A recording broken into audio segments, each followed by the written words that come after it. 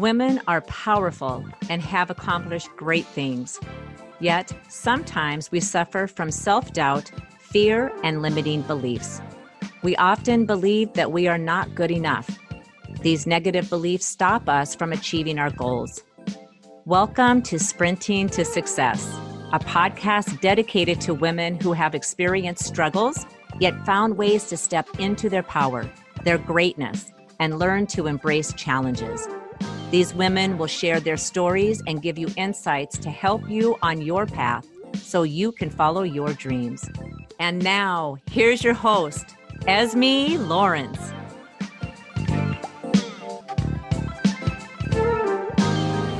Welcome.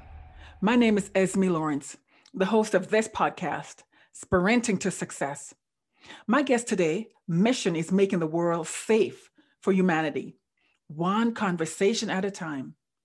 It does this through speaking, coaching, and training as one of the world's foremost experts in empathetic listening with his book, Just Listen, becoming the top book on listening in the world. My guest today is Dr. Mark Goulston. Mark, welcome. Well, thank you for having me, Esme. I've been looking forward to this. I've been sprinting to come to this podcast. Oh, yes. Thank you so much.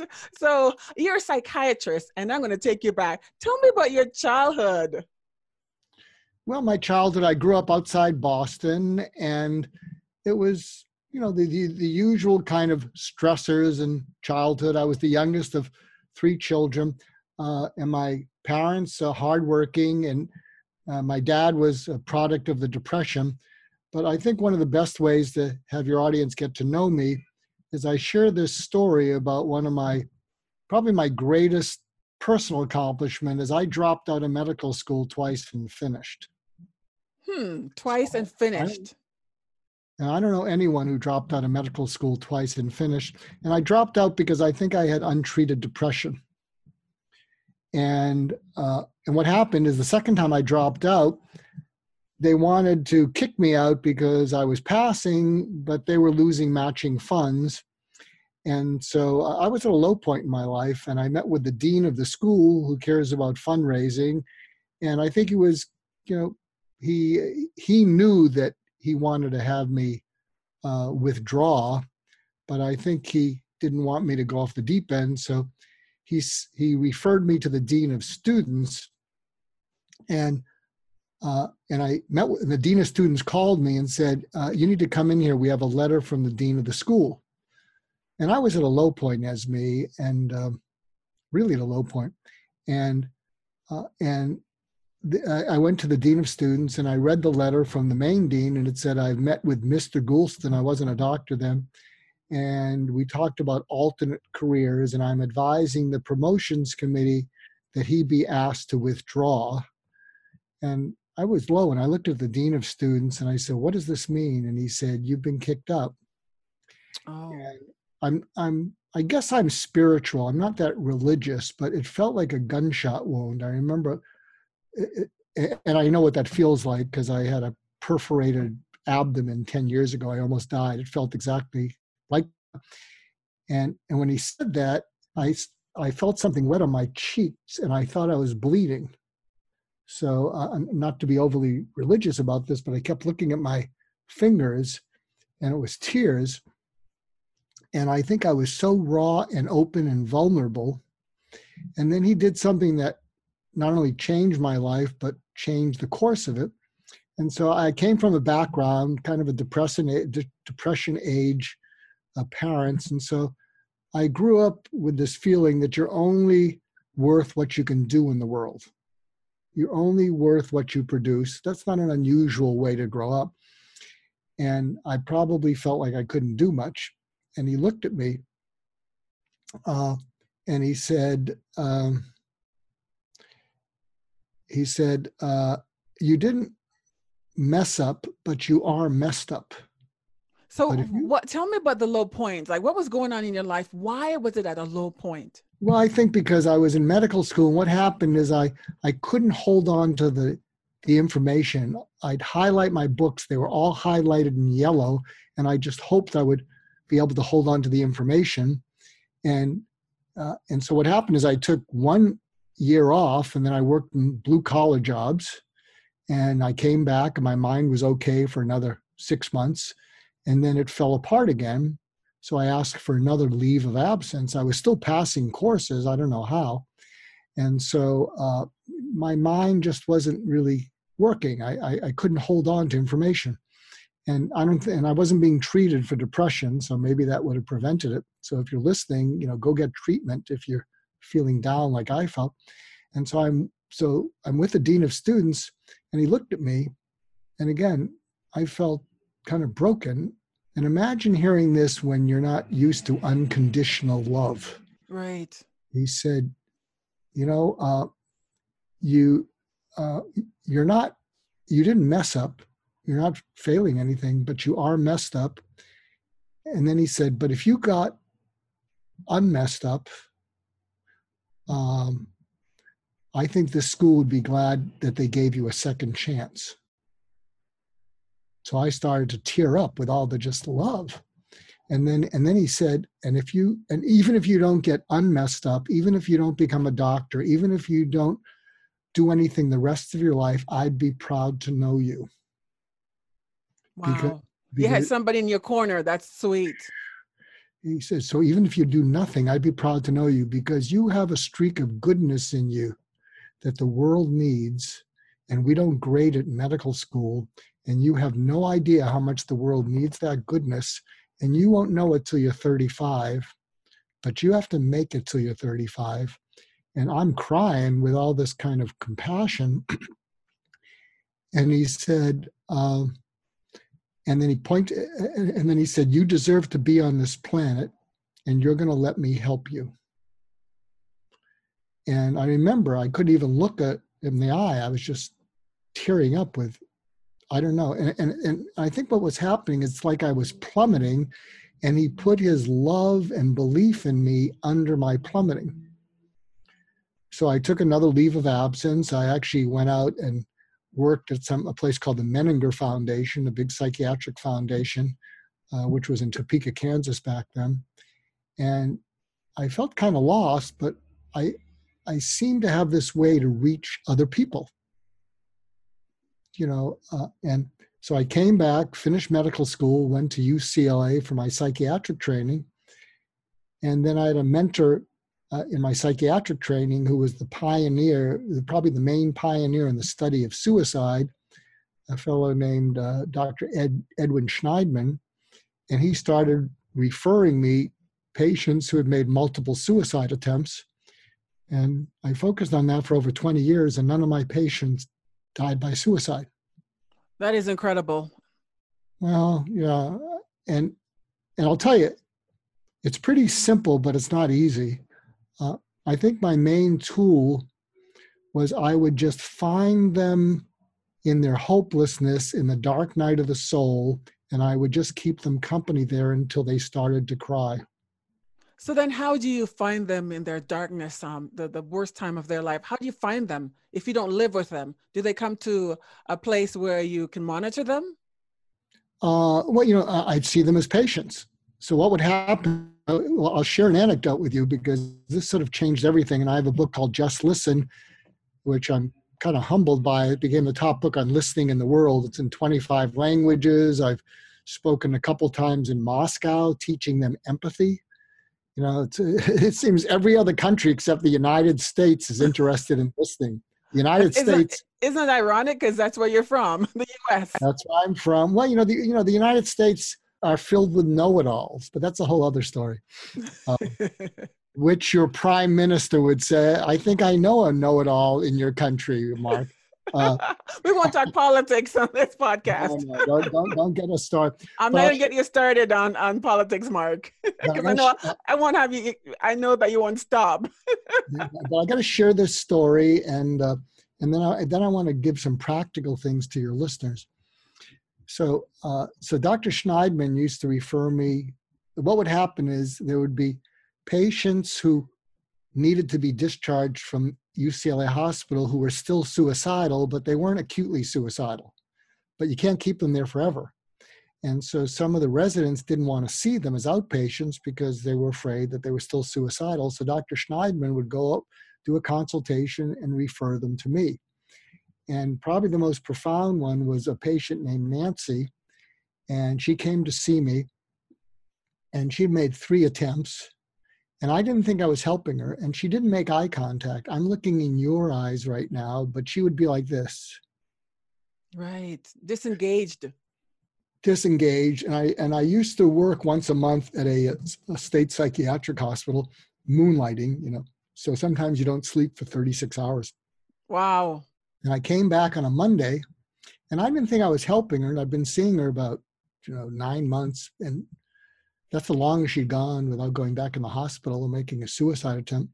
But I didn't think I was helping her, and she rarely said anything, and she rarely looked in my eyes.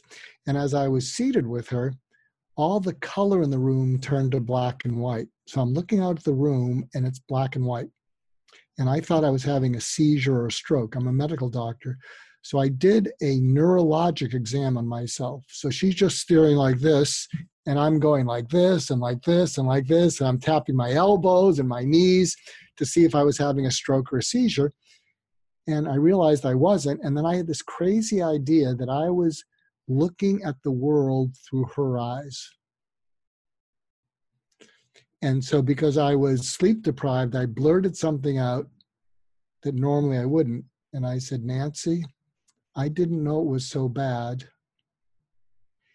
And I can't help you kill yourself. But if you do, I will still think well of you. I'll miss you. And maybe I'll understand why you had to. And I thought, I just gave her permission to kill herself. And I thought, oh, I really blew it. And then she looked at me for the first time as me. I mean, she looked right into me. And I thought she was going to say, thank you for understanding. I'm long overdue. And I said, what are you thinking? And she looked at me and she said, if you can really understand why I might have to kill myself to get out of this pain, maybe I won't need to. Wow. You got to her right there, didn't you? And then she came back, the room came back. And so what I've been trying to teach people in the world is how do you listen into people? And actually, I've been in 2 documentaries that deal with suicide. One is called Stay Alive, an intimate conversation about suicide prevention. And I interview a fellow named Kevin Hines. He jumped off the Golden Gate Bridge, and he's been in the press, a CNN hero for change.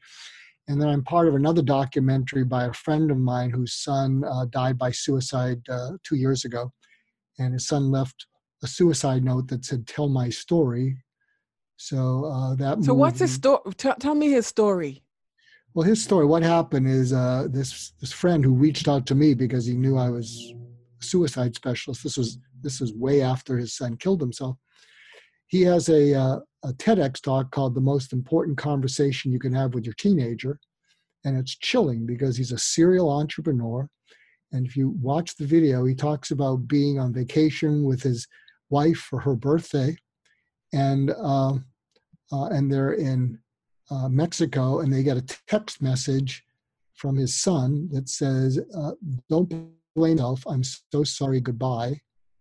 He starts screaming. He calls his mother-in-law, who's back at their home, and he says, go find Ryan. And she runs around the house, and she goes up in the attic, and he'd hung himself. Oh, that's so sad. He left 2 notes. One note had all the codes for his computers, and the second note was tell my story. And I think what Jay took that to mean is tell my story that there's a lot of people who are depressed and they don't tell anyone. So he created a documentary called Tell My Story. You can find it at chooselife.org, chooselife.org. And it's heart-wrenching, but inspiring. And he went around speaking to people who've lost relatives, speaking to people who've tried to kill themselves, speaking to treatment places. And I'm at the end as one of the experts. And so, but to get, go ahead. Mark, how do you tell when someone is depressed? Well, you see a change in their behavior. they're sullen. They don't want to be bothered. Jay gave me this incredible quote that was so profound and so simple. He said, when you ask people, you ask a kid, how are you doing? And they say, they say, I'm great. They're usually good. But when they say, I'm fine, they're not. So profound. Wow. I mean, I can just feel it right now as you said it, because you can. And so when you see a change in behavior, people are being moody, sullen, leave me alone, especially when you're trying to get a teenager to open up, or this can be a spouse. So one of the things that we've developed as a tool of getting through to people is something we call interventional empathy. Interventional empathy. So you may or may not know of a technology called CRISPR. CRISPR goes into genes and fixes them. It goes, and it changes genetic coding, CRISPR. So what interventional empathy does is it goes into the hopelessness and the dark night of the soul, and it touches it with empathy. So if you're listening, you might want to write this down, because one of the tools of interventional empathy is what we call the 8 words. So imagine your mom or your spouse, and you're worried about someone, and they're in a dark place, and they say, I'm fine. No, just leave me alone. And then you back off, or you don't want to upset them, or you say, well, if you want to talk about it, and they scare you. And the way the 8 words work is you let them say whatever they say, and you say, yeah, I know you're fine, but 8 words. And they're going to be annoyed. They're going to say, what do you mean 8 words? You can say, yeah, 8 words, but they're angry, but they're interested. What 8 words?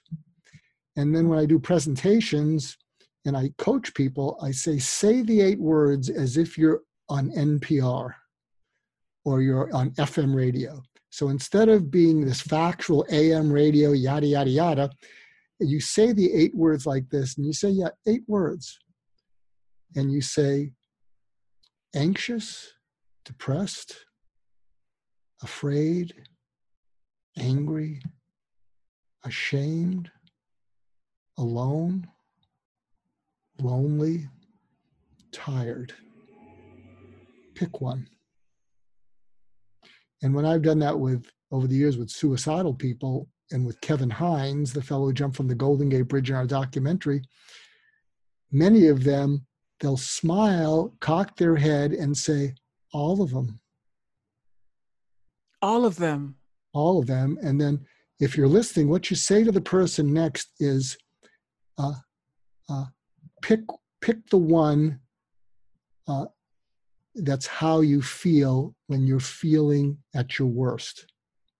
And they can pick angry, ashamed. And then you follow up with, when you feel that way, how bad does it get for you? And they're opening up and they'll say, awful. And then you ask them, and when you feel that way, how alone do you feel? So if you can pick this up, Esme, you're opening them up. It's like opening the layers of an onion, and they may even start to tear up.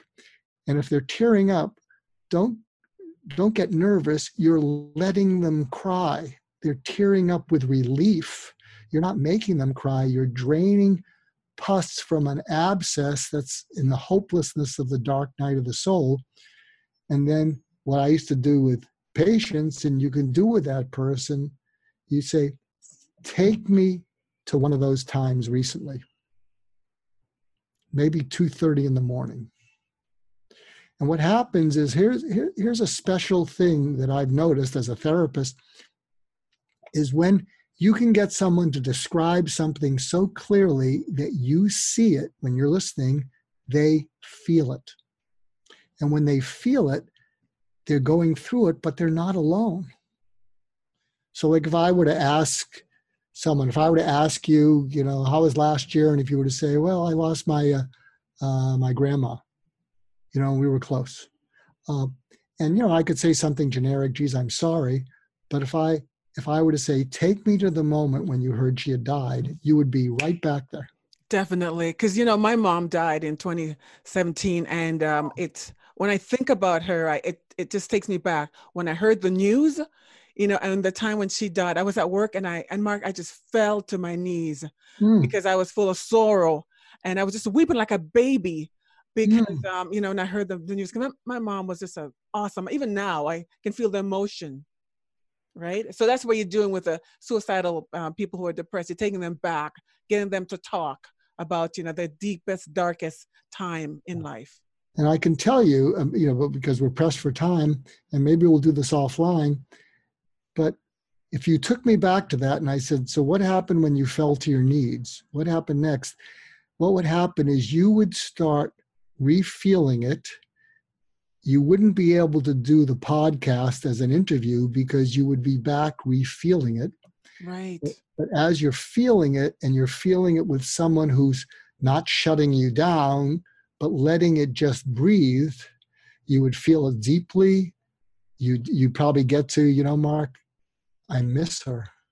I miss her. And I think about her, and I was so grateful for her. And we don't want to go there because it was Yeah, you're trying to you're making me cry now. I can feel the emotions just coming up in me because I loved my mom so much. And yes, what you're saying is so true. and so these are just maybe we'll do another show on that, because I will tell you something, Esme. I have a podcast called My Wake Up Call, and in nearly all of them, people just personally open up. And half the guests have said to me, I have never been that open in public before. And I say, we don't have to post it. And all of them have said, I want people to know that side of me. You just made it safe. I want people to know that very human side. I don't know how you did it, but you just opened me up. And what happens is, when people listen to my podcast, My Wake Up Call, you root for the guests. You say, I like this woman. I don't even know what she does. I like this man. And what happens is they become people you root for. I'm going to find out, and what it is people were just drawn to their courage at being so vulnerable. Hopefully, you might get some, bad comments, but when I relive that moment from medical school, I feel it. Right. So that could turn off some of your listeners, but others are going to say, wow, you could feel him there. And so what prevented you from committing suicide? Well, I think what happened is when he told me that, and I think what happened is I started to plummet. But what he did is he saw a future for me that I didn't. He saw value in me as just being a human being. I didn't have to do anything, because at that point I didn't know if I could do anything. And what he did is he went to bat for me against the whole medical school. The medical school wanted to kick me out because they were losing money. Every time a medical student takes a year off, they lose matching funds. So he stood up for me against the medical school at his own risk. And so the fact that he saw a future for me that I didn't, and then he stood up for me, so I stand up for people, and I go into the dark night of the soul. And it's interesting, about 15 years later, I went and visited him, and I said, I had to appeal my case to the promotions committee, and it's kind of okay. You have time for a funny kind of anecdote? Yes, I do. Go ahead. So he could set up the appeal. He said, I'll set up the appeal, but you have to make your case. So I go into the room, and he's a PhD and surrounded by doctors, heads of hospitals, the dean of the school. And the guy who is the head of it is this head of surgery at one of the big hospitals. And he was someone who was universally disliked. And so people are asking me, what's going on, Mark, blah, blah, blah, blah, blah.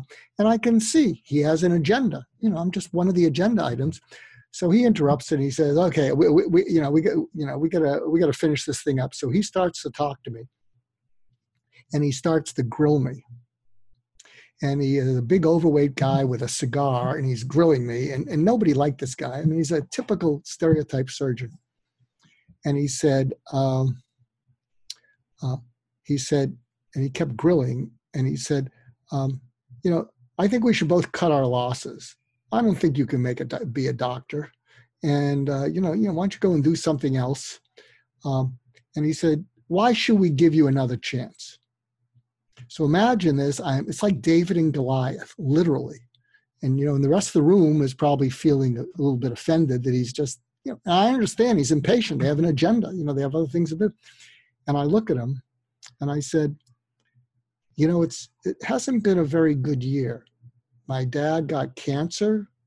I had a wife who wanted to cut her losses, so we broke up. I got thyroid disease, and they pumped me up with certain medicines, and then I got liver problems from that. And he was looking at me, and he's saying, so. And then I just stared at him, Esme, like I'm staring at you. And I said, so I'd like to plead insanity and throw myself on the mercy of a group of doctors. Insanity. I said that. I mean, I should have left medical school and just gone into the movies. But, you should have. But no, it would have missed your talent. So I'm staring at this guy, and there's tears going down my face, and he just stares at me. And then he takes his cigar, he puts it out in an ashtray, and he turns his seat around, and he won't look at me, and the whole room is quiet. And so the dean of students says, well, Mark, why don't you go out and we'll tell you our decision. And this is the power, because they lose funds every year that someone takes a year off. So I go out and I'm sitting in a stairwell, hunched over like, this pathetic, I didn't know I was David at that point. So he comes out, he puts his arm around me, and he said, Mark, take a year, take 5 years. You will always be welcome back at this medical school. And so when I met with him, after I finished, I went back, I finished, I became a psychiatrist. And when I met with him, I said, why did you go out of your way to stand up for me? And he looked at me and he said, because 30 years ago, someone did it for me. Wow. Yeah. And he said, when someone does that, you have to pay it forward, which is why I became a suicide specialist. Right. And I said, well, why did they grant me another leave of absence? And he said, for years, we'd been trying to shut that guy up. And nobody had been able to do it the way you did it. And when you did it and he turned around, we all looked at each other with a look that said, we're not losing this kid. Wow, that's an amazing story. Mark, that's amazing. Somebody who fought for you because somebody else fought for them. And you're not passing it on. I think that's incredible because you're helping so many people, right? Live on this planet and not commit suicide. And I really feel grateful that you're on this earth. Well, thank you. But something I want to tell your listeners, the people who haven't faded off because, this was too whatever. It's a pretty deep, it's a deep topic. It is a deep topic. So here's what I would tell you if you're a woman and you're wanting to deal with the challenges. That dean of students was my first mentor. I've had 7 mentors. They've all died. And what happens is I have what I call the Dead Mentors Society. So whenever I'm dealing with adversity, and I tend to beat up on myself, I tend to get much more disappointed in myself than other people. In the past, I would have said, oh, Mark, why'd you go into that old story with Esme? This is a motivational podcast. You probably messed that up. But you didn't mess it up. No, you didn't mess it up because suicide is real. I know from experience, people, will say, no, you didn't mess anything up. But what I would do, and I tell women to do this, and men, is when you're feeling down, call upon in your mind's eye a living or a dead person who cared about you, who believed in you, who saw good in you that you didn't see, saw potential in you, and wouldn't let you fail and pushed you to do something that you didn't think you were capable of. And have a conversation with them. And it's interesting, as I said, when I do a lot of podcasts, and when I'd go into the story, I'd sometimes say, oh, Mark, you just wouldn't shut up. And I would call upon any of my dead mentors, and I'd say, I did it again. I talk too much. I get into these sad stories. And you'll appreciate that. I can pick any dead mentor, and they say, Mark, you're waking me up again. You're waking me up again. What's this about? It's, I did it again. And then they say, well, what do the hosts think? And I say, I think the host liked it. That's all that matters, right?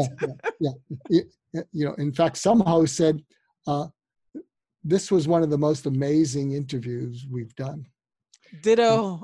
I think this is amazing. Okay, so I'm not going to have to call up a dead mentor. I'm going to let them rest in peace. Let them rest in peace. But what you can do is, now you can call that person up, but you can think of what they would say to you. That's so true, because I can think of what my mom would say to me, because she's so positive. She kept me going. And oh yes, I know exactly what she would say to me. Okay, so let's make it real, and so imagine a time when you're down in yourself, you're feeling lost, and feeling kind of alone, and even though you'll intellectually make it through, you're feeling bad. In your mind's eye, what do you imagine your mom saying to you? My mom would say, Esme, you have greatness in you. Don't ever give up. Keep going. Life is not easy, but keep going.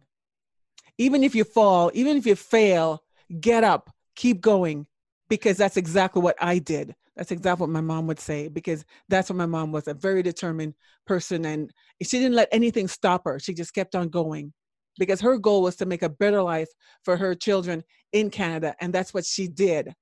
And so many times people discourage her, and she said, I wouldn't listen to them. I just kept going. So I know my mom's voice. And when I speak to her, she would say, keep going, Esme, no matter what happened. Because the road is not full of roses, right? Keep going. Okay, so we're going to have some good radio here. You're going to need a Kleenex for this next one. Oh no. So I want you to imagine speaking to her and saying, why do you believe in me so much? What would she say? Why do I believe in you? My mom would say, because I love you. And I know you have great potential in you. That's why I don't want you to fail. That's why I never want you to give up. Because you need to live into your potential. Yeah, but could you feel, it's interesting, because when you said, because I love you, you just felt the emotion well up, and then you went into the positive thing. But if you just sat with, because I love you, and just let it sink in, can you feel that would tear me up? No, it's not tearing you up. It's helping you feel less alone in your doubt. Right.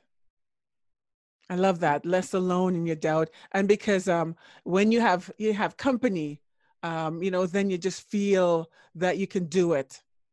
Right. As an athlete, sometimes I would go to the track and I didn't feel like training, and I knew the workout was going to be hard. But then I have 5 or 6 people that I'm running with. It was easier. Right. Because we share the load, we share the pain. And after we're done, we're like, oh, I'm so glad it's done. Now, can you think of a special coach who was instrumental in your career? Oh, yes. Actually, Peter Cross, he just died recently. A couple of days ago, he died, and he was such a special man. He was so caring, so kind. I've had several coaches in my life, and he was one of them that was just so kind. And when I didn't believe in myself, and he would say, yeah, Esme, you're going to be really good. And I said, no, I'm not. I'm not going to be good. He goes, yeah, you're going to be beating that girl soon. And he would believe in me. And when I wouldn't believe in myself, I had no self-confidence. I was running and I was talented, but I didn't know it. So he told me, Esme, you're talented. Esme, one of these days you're going to be in the Olympic. You're going to make the Olympic team. And it's like, yeah, right. Sure, Peter. Thank you so much. So I want you to add him to your mom and call upon them, because it's interesting. You probably, I don't know, your listeners may be too young, but there was a coach at UCLA named John Wooden. John Wooden was the UCLA basketball coach. Kareem went to UCLA. Bill Walton went to UCLA. He actually wrote a book, one of his lesson books, I think, The Power of Mentoring. And you hear all these famous athletes talking about Coach Wooden, and you can tell that one of the best parts of their life was when they had Coach Wooden, and it was just like Peter, believing in them, not letting them settle for anything less than they were capable of. And so if you're listening in, think of who that person might be. I'll tell you something else you can use, which I didn't use for a while. Use the people that are looking up to you. Like my children, probably my clients and patients. You can get that belief in you from the people below you who look up to you, and just hope you don't turn out to be a jerk. Yeah. Just hope you don't turn out to have feet of clay. And so I think one of the reasons, I'm no saint, but I think one of the reasons I really haven't gotten into any trouble is because I want to honor the people who look up to me. I think that's awesome, because it's like when there's a great expectation on you, you can't fail. You have to make sure you're there for them, because if they're honoring you, if they're looking up to you, they you can't go and do something crazy because that's going to affect their life. Yeah. I don't want them to discover, oh, not you, geez, and then they have to stop looking up to you. My last mentor was one of the top gurus of leadership in the world, and anybody who studied leadership knows his name. It was Warren Bennis. He was out of USC, and again, he died a few years ago, and he was so charming, and he had a way with words. And towards the end of his life, he was getting a lot of tributes, and I went to one of the tributes at USC, and all these famous people that he'd mentor. I mean, he was an advisor to U.S. presidents. He mentored David Gergen from CNN. He mentored Howard Schultz from Starbucks. And so people were saying all these nice things, and then it was his time to get up there. And he had a wonderful way with words. And he said, one of the best things about people saying nice things about you is it gives you something to live up to. Right. Gives you something to live up to. And I think that's awesome. And on that note, Mark, thank you so much. What an awesome conversation. I love this. And, I wish we could talk longer. Right? No, thank you for exceeding your time limit. Oh, that's fine. Anytime. So ladies and gentlemen, to learn more about Mark, go to esmelawrence.com. Thank you for listening to Sprinting to Success podcast. Thank you and have an amazing day. Hi, it's Dr. Mark Goulston. I'm known for writing the top book on listening in the world called Just Listen, but I'm even known for a global movement that launched called What Made You Smile Today? And the TEDx talk launched, What Made You Smile Today? Where I go around every day and I give out wristbands to people with name tags who serve you, but they're faceless. And I say, what made you smile today? I tell them my name, I say hello to their name, and then they stop and they say, it's a great day. And they smile and they thank you. And I give them 2 wristbands. And one is, you need to smile every day because you got a killer smile. And here's a second wristband, go give it to someone else. So you can find the movement on Instagram at WMYST Global. And I'm sprinting to success with Esme Lawrence. Woohoo! To do it too. That's right. Yay. Thank you so much.